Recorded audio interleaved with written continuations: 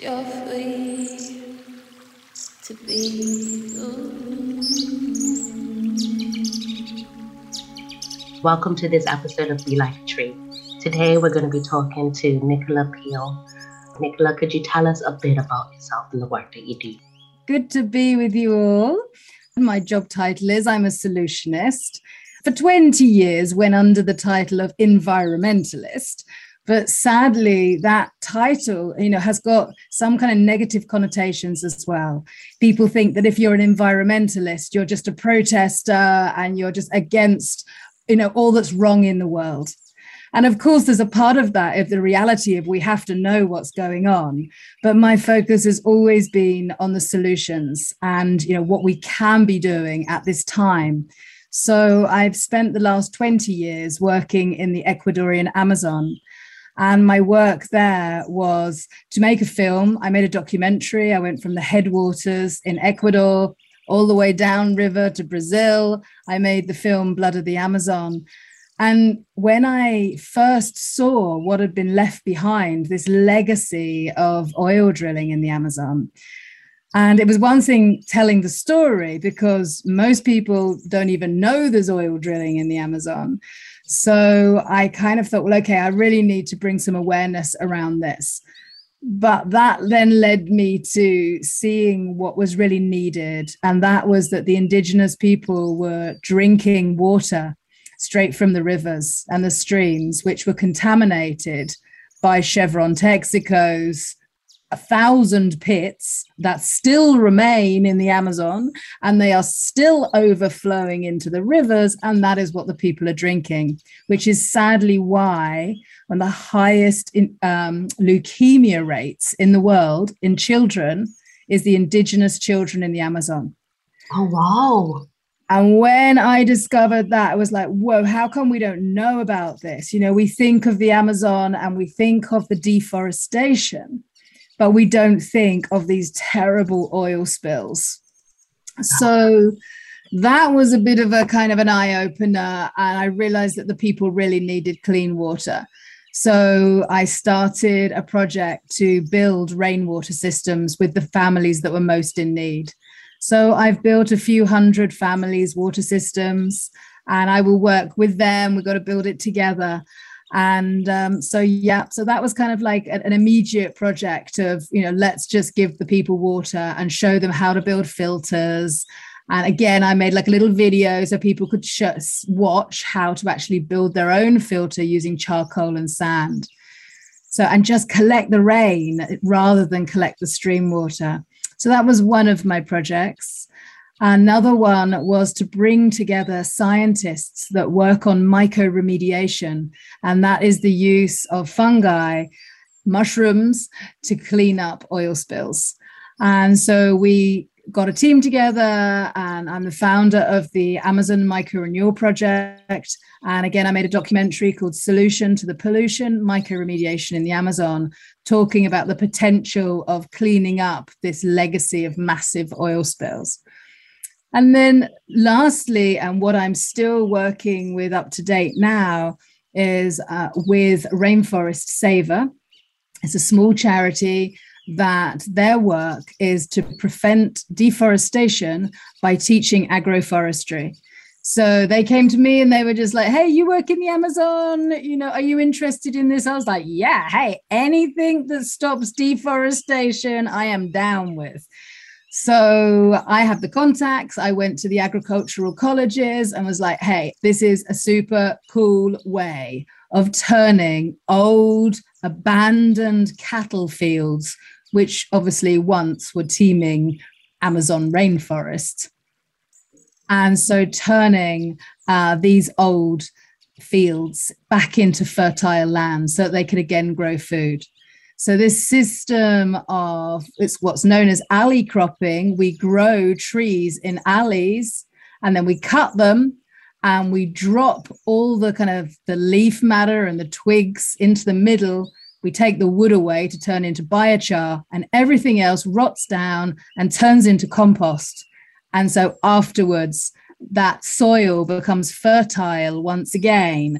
and they can grow whatever they like, whether that be yucca or maize or beans or staple foods. Or what's been happening now is a bit of a surprise to us, and it wasn't the plan. They've been growing coffee and cacao. Wow. Yeah. This is a big one. Yeah, it was really exciting. And listeners, I've been sitting over here smiling because the thing about Nicola that I've really appreciated through knowing her over the last couple of days is she lives everything that she preaches and fights for. And so I can really see why you shifted your name from environmentalist to solutionist, because even in your description of everything you've done, you've taken a problem and tried to find a way through it for everyone. Yeah, absolutely. And I'm recruiting, I need, we need more solutionists, because way too many people just focus on the problem. And so therefore, if we can't see a future, we're never going to get there. If we can't see the solutions, then we don't create them. So I think it's a real, at this time with the ecological and climate breakdown that we're experiencing right now, we need all hands on deck and everybody kind of going, okay, what bit can I do? What's my bit in the picture, and what can I create? So, it's exciting times when people step into their own power and say, okay, these are my skills and this is what I could offer. Yeah. So we are active participants in our lives and in the world and in nature, as long as we become aware of that power and our ability to change. One of the things I was wondering when you were speaking was, so you've had 20 years of being in your work and being in yourself. Do you have any key moments that really kind of stick out as, I will never forget this moment in my life? Yeah, definitely. Where there's something which I remind myself of often is not just the kind of, most of my time it's pretty kind of doom and gloom working with it, but then I get taken to magical places that only the local peoples know and share. And so the one I think of immediately is this just absolutely stunning waterfall where, it's above the kind of the headwaters of the spills. It's like perfectly clean water. And I could float in this beautiful pool of water, looking up at the waterfall, and I could just drink the water whilst swimming in it. So being in those places where it's like these Edens, these paradises that still do exist, few and far between, but going to these places where there's nobody else and to experience them alone, has been really powerful to go out to these kind of magical places. So yes, these images will always stay with me. And I'm just having this vision of you floating on your back under your waterfall and really connecting in the moment. And as you connect in those moments in nature, like, what have you learned about yourself? That I suppose anything is possible, that you just keep on keeping on. We have obstacles, they're like the rocks in the river, and you've just got to find a way to move past the boulders and just keep on going. That anything is possible. I'm just thinking about that as you say it, because it really fits with that, your description of yourself as a solutionist as well. Has being in nature and being in the Amazon shaped that definition of a solutionist for yourself? Yeah, I think so. And also we can really overcomplicate things in the West, whereas sometimes the best solutions are the simplest ones. And, the friends and people I work with in Ecuador, all they need is a machete, and we've got all these tools. We've got, you look in somebody's tool shed here and it's like full of all the tools and all the gadgets. And they seem to be able to do absolutely everything just with one tool. So, like seeing that kind of simplification of you got a problem, well, hey, grab a machete and you can fix it, has been quite interesting, of seeing that way of solving problems without expense or without, tools that, you may not have. So it's shown me that actually, yeah, sometimes it doesn't need to be complicated, and really how to learn from nature and to simplify. There is this incredible complexity, but there's also a simplicity. And I think we can get lost in the complexity and forget that sometimes, it's the simple things in life which are so important. Yeah, and it reminds me of what you just said about, your project with rejuvenating the soil, right? In a way, it's complex because it all got deforested. It was all taken, and yet the solution is to give nature back what it was taken. Absolutely. And then starting this whole process of then having the soil that can then offer the people everything they need. The crops they need, the coffee. I couldn't live without coffee, but the simple things that then gives them a whole livelihood and a new way of being. I think soil is a really great analogy, because to most people, they think of soil and they just think of dirt, and it's just this brown stuff, and it's just there to grow food in. And, this kind of simple way humans currently are looking at soil. But now we are starting really to understand soil and how complex it is and how incredible it is. I mean, whoa, there are so many life forms that live in the soil. And, all that it does. And, it's way more than just being a substrate to grow food in. And I think that that's been something that's been really kind of undervalued, and which has been the way that, we've treated it with, loads of agrochemicals, and farmers it's all about growing food and just throwing as much fertilizer on the soil as you can. And instead of actually understanding the soil as living, and looking at it through, if we ask farmers, which they need to be doing, have you looked at your soil through a microscope? How alive is your soil? Is it really healthy? Most farmers would kind of look at you and go like, what? But hey, in 50 years' time, soil health will be an absolute integral part to farming. So it's about moving from this idea of something which is really simple to actually understanding the complexity and what's so important about soil. I think I was reading research the other day about this, which said that soil is a natural antidepressant. If you want to feel better, planting, putting your hands in the soil and taking in the energy is something that psychologically makes you feel better. And I was like, wow, I thought I knew this. It was intuitive. But now we have all of the research coming out of the eco-psychology kind of field about the psychological benefits it then gives us as well. Yeah, and the physical, which is why I've always said, let the kids play in the dirt. And that's because, there's so much good bacteria. There's much more good bacteria than any bad bacteria. And we need that for our gut health. So, it's really important to, not be over clean and anti-backing your hands all the time. And, we know also the smell after the rain of soil, it's a really powerful smell. And it affects us on so many levels. And I made a face just now, listeners, but you can't see me, but I was like, I always smell, the smell after the rain, it always smells a little bit dewy, a little bit like happy, a little bit something. And now I know why. Yeah, it is so loaded with, there is just so much going on in soil. And I really encourage the listeners to, go find out afterwards what lives in soil, because it ain't just worms.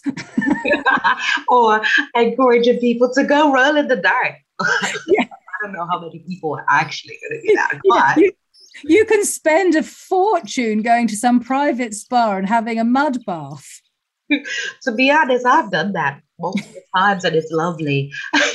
But you're right, I could just do it in my backyard and then chill in the sun. Yeah. Okay, chill for this weekend. And I So, bet you'd have a smile on your face if you did it. you know what? I'm sure I would. I'm sure I would. Another thing that you really talk about in your work is biomimicry. Could you talk to us a little bit about that? Yeah, well, I think my favorite definition comes from Janine Benyus, who is, one of the kind of stars and the person that really kind of put the name biomimicry on the table.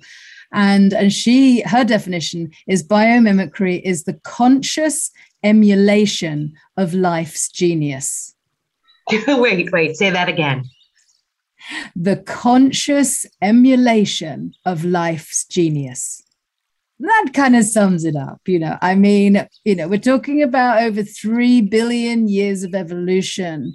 And what she also says is that failures are fossils. What doesn't work is no longer still here.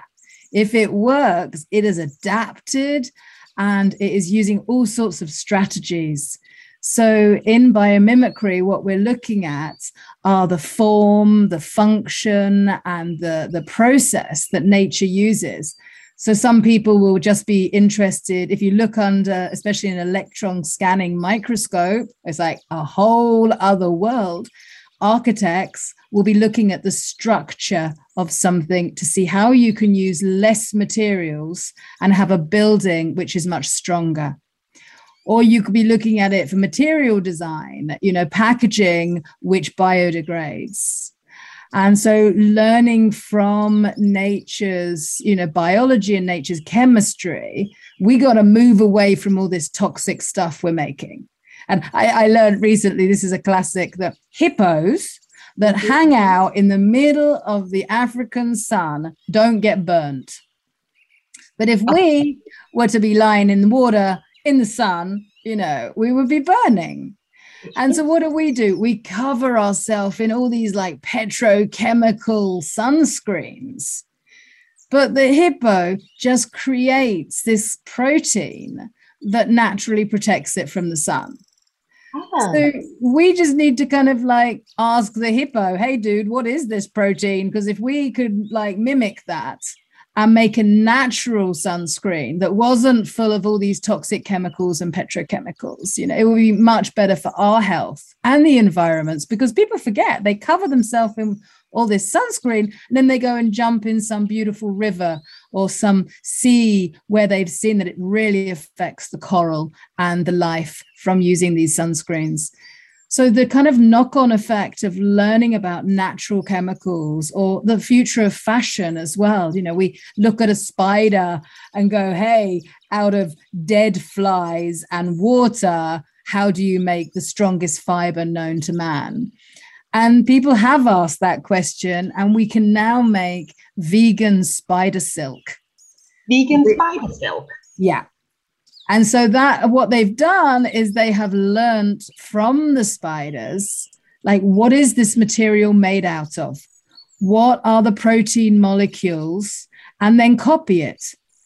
So it's about learning from nature. We all have the same building blocks of life. We all have the same, polysaccharides and proteins and all this stuff. It's available to every species. And so we've just become so focused on everything being made out of petrochemicals.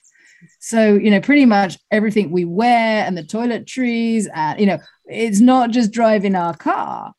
So we need to re-envision a whole new world of, our packaging, our clothes and everything, and start making it out of natural materials. So yeah, biomimicry is a huge area, but it's very exciting and it is totally solutions based. It is very exciting. I guess the example that comes to my mind is the Velcro example of, how did human beings learn and get the idea of Velcro from nature? And I think the other thing that you're describing with this study is the fact that by going back to our natural surroundings, we learn how to live healthier, and then we then take it back. So it's an interesting point, actually, just thinking about the Velcro, because yes, there was this Swiss guy that noticed how the burrs stuck to his dog, and they look under a microscope and they see these little hooks and they created burdock. But if we think of what Velcro is made out of, it's made out of petrochemicals.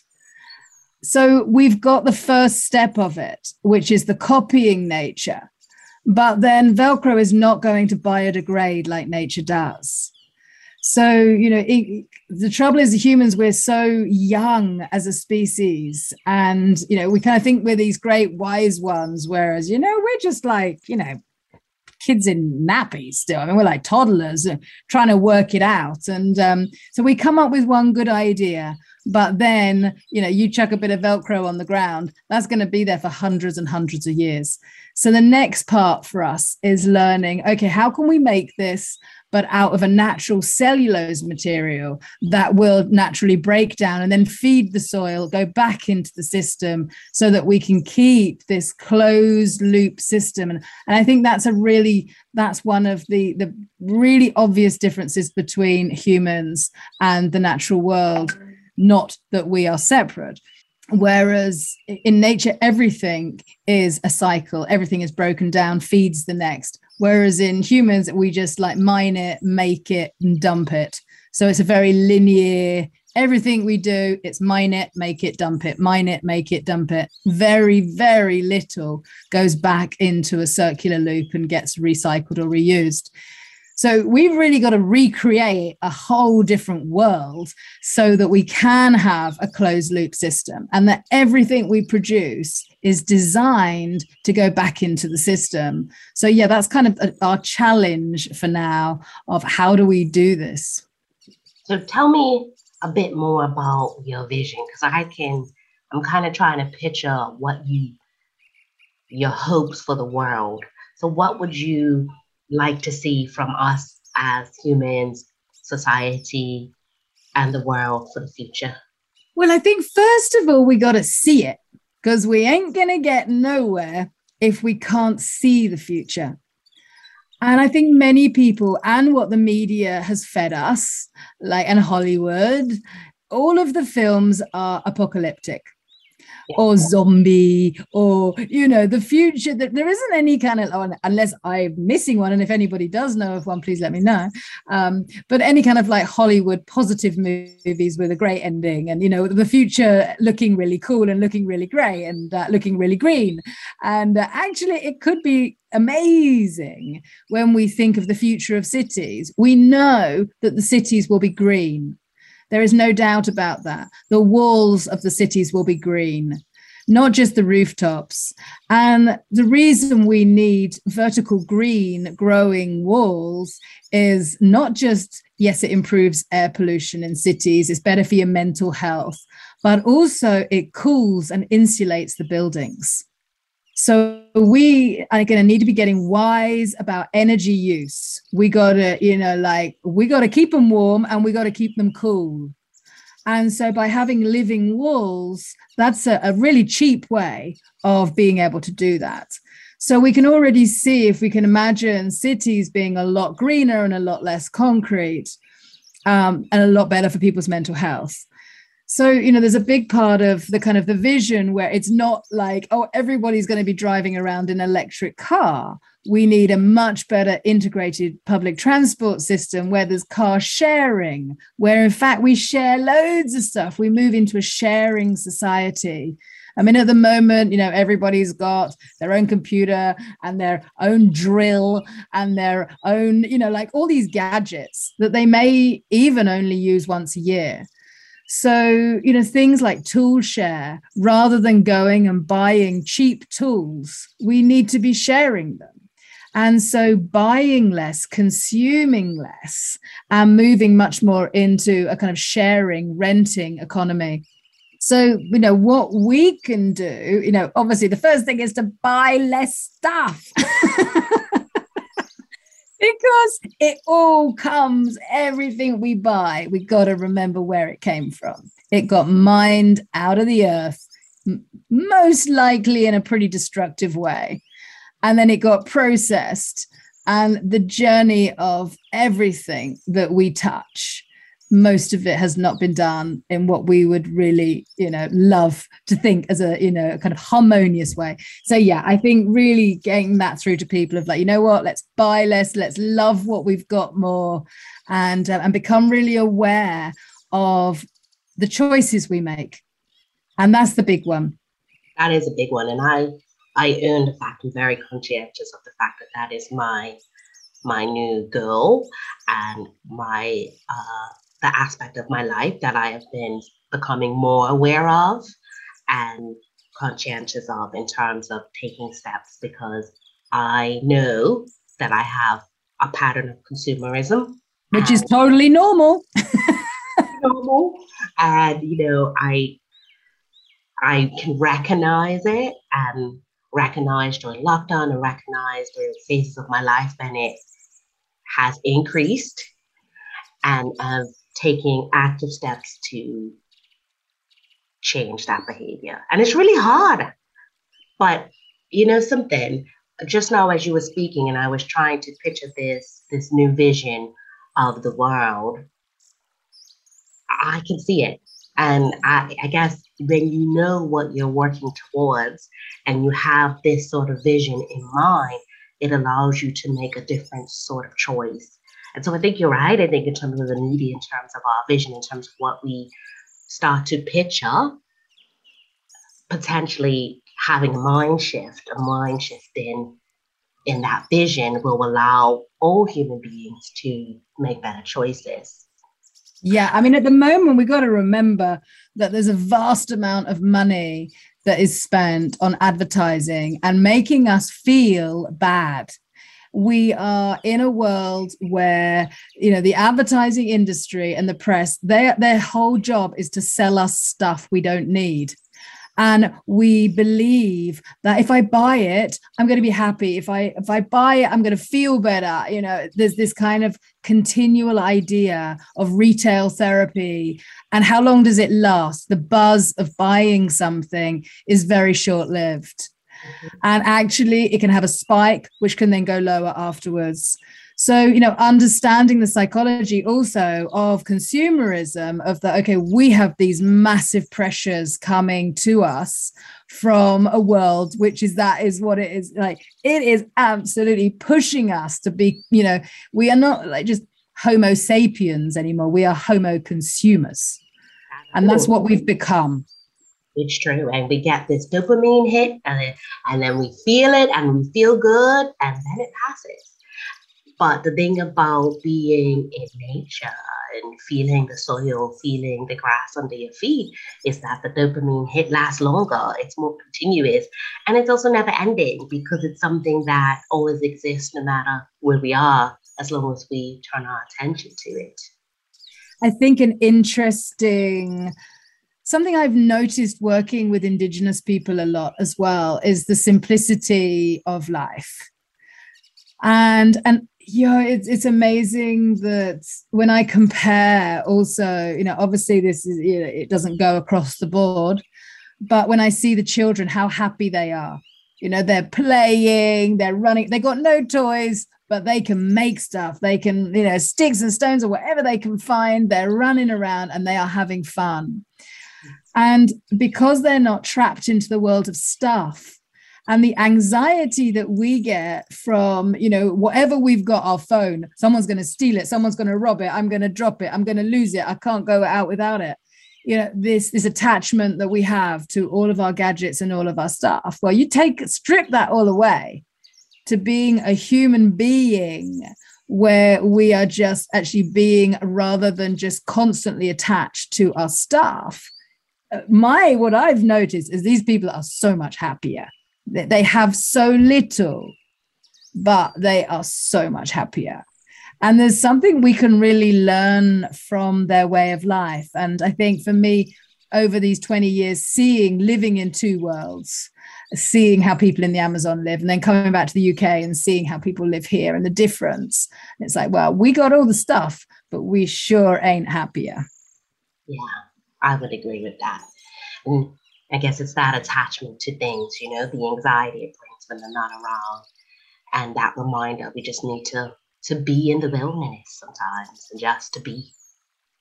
And I think it's really important, that whole thing of like really challenging ourselves to, turn off all of our gadgets and, ideally once a week to actually have a day in nature where we just actually be really noticing and using our senses, because otherwise they'll like atrophy. We're not using them. So, hey, actually, if we don't keep a tent, then, a life just turns into a little rectangular box. Yeah. I want to circle back because one of the other things I was envisioning from your view of the future, the live roles, the sharing, was the sense of going back to a sense of community and kind of that ecosystem like the forest of all sharing, supporting, borrowing, and kind of give and take in terms of that exchange for resources. Yeah, absolutely. We know how important that is in a forest, this wood wide web beneath our feet, where all the mycelium and the tree roots are all connected and they're constantly sharing nutrients with each other. And when we bring that into a social way of us sharing knowledge and information, not money, but talking about, knowledge and time, and how by working in community and giving time voluntarily, there is such a richness in that. And that for, our social life, we see that people that do voluntary work, and I've definitely noticed this, people that are just doing stuff, not for money, not to get paid, just for the greater good of all, they're the happiest people. So when we come into being with others, we're definitely happier because that's what we are meant to be, living in tribes. So that is something I totally encourage people. It's like, do you know where your local community garden is? And, join it. And if there isn't one, set one up, because not only are you then growing food, which is really useful, but also there's the social aspect of coming together in community and sharing and celebrating together. Yeah, and I guess when you're in that shared community, you also reconnect to the senses. You reconnect to just that presence of being outside in a different way than you might not. Yeah. I just looked at the time, and as usual, it flew by. So we're going to start to come to a close, but to end, I just want to ask you one final question, if that's okay. Yeah. So I know you've been so many beautiful places, so I just want you to describe to us, if you can, the most beautiful tree that you have encountered or one of significance. And then if it had to impart any wisdom, any last final words to us, what would it say? Oh, that's a very hard one because there's so many awesome trees I have had the fortune to meet in my life. But the one that I am just thinking of, which is the one that came up on my profile picture earlier. We have to stop. We have to describe that to everybody first, because I've got to say, Nicola popped on and I was like, oh my God, that is a beautiful tree. That was the first thing I said. Yeah, and that is a giant saber tree in the Amazon. And that's what the Avatar tree was based on, that tree. And they believe that, when you die, your spirit goes into this gigantic tree. And when you're standing next to it, you're like a little ant. And when you stand next to really big old trees, I love how it makes me feel so insignificant and so small and so unimportant. And how it just puts me in my place of I am just this tiny, tiny little creature on this planet. And as a human, yes, I have so much power. And that be careful about the choices that you make. I think it's curious that it makes you happy and you're smiling. And I'm like, to be reminded of your impermanence, your insignificance, your humanness fills you with joy? Yeah, totally. Because sometimes we think that we humans, we're the best and we are like so important and we're so amazing. And then you stand next to this giant and it humbles you. And it's just like, you're just like a little ant, you know. I'm just like, yeah. I'm mixed with like a odd, like I think I'd feel fear or I'd feel conflict about knowing that my time will end. And at the same time, there is a beauty in that. Yeah. And there's also that is mixed with a total awe and reverence. And I think that is what is lacking so much. And so I encourage people to go find big ancient trees because they really kind of touch something in us. The fact that they have lived and will live for so much longer than any mortal human. And so there's some wisdom in these ancient trees. And as you think about that beautiful, ancient, soul-fueled, energetic beauty, what final words would it tell us for today? Be still. That's what they're very good at. Thank you, Nicola, for your time today and for giving it so freely. Yay, thank you. Thank you for listening to today's episode of Be Like a Tree.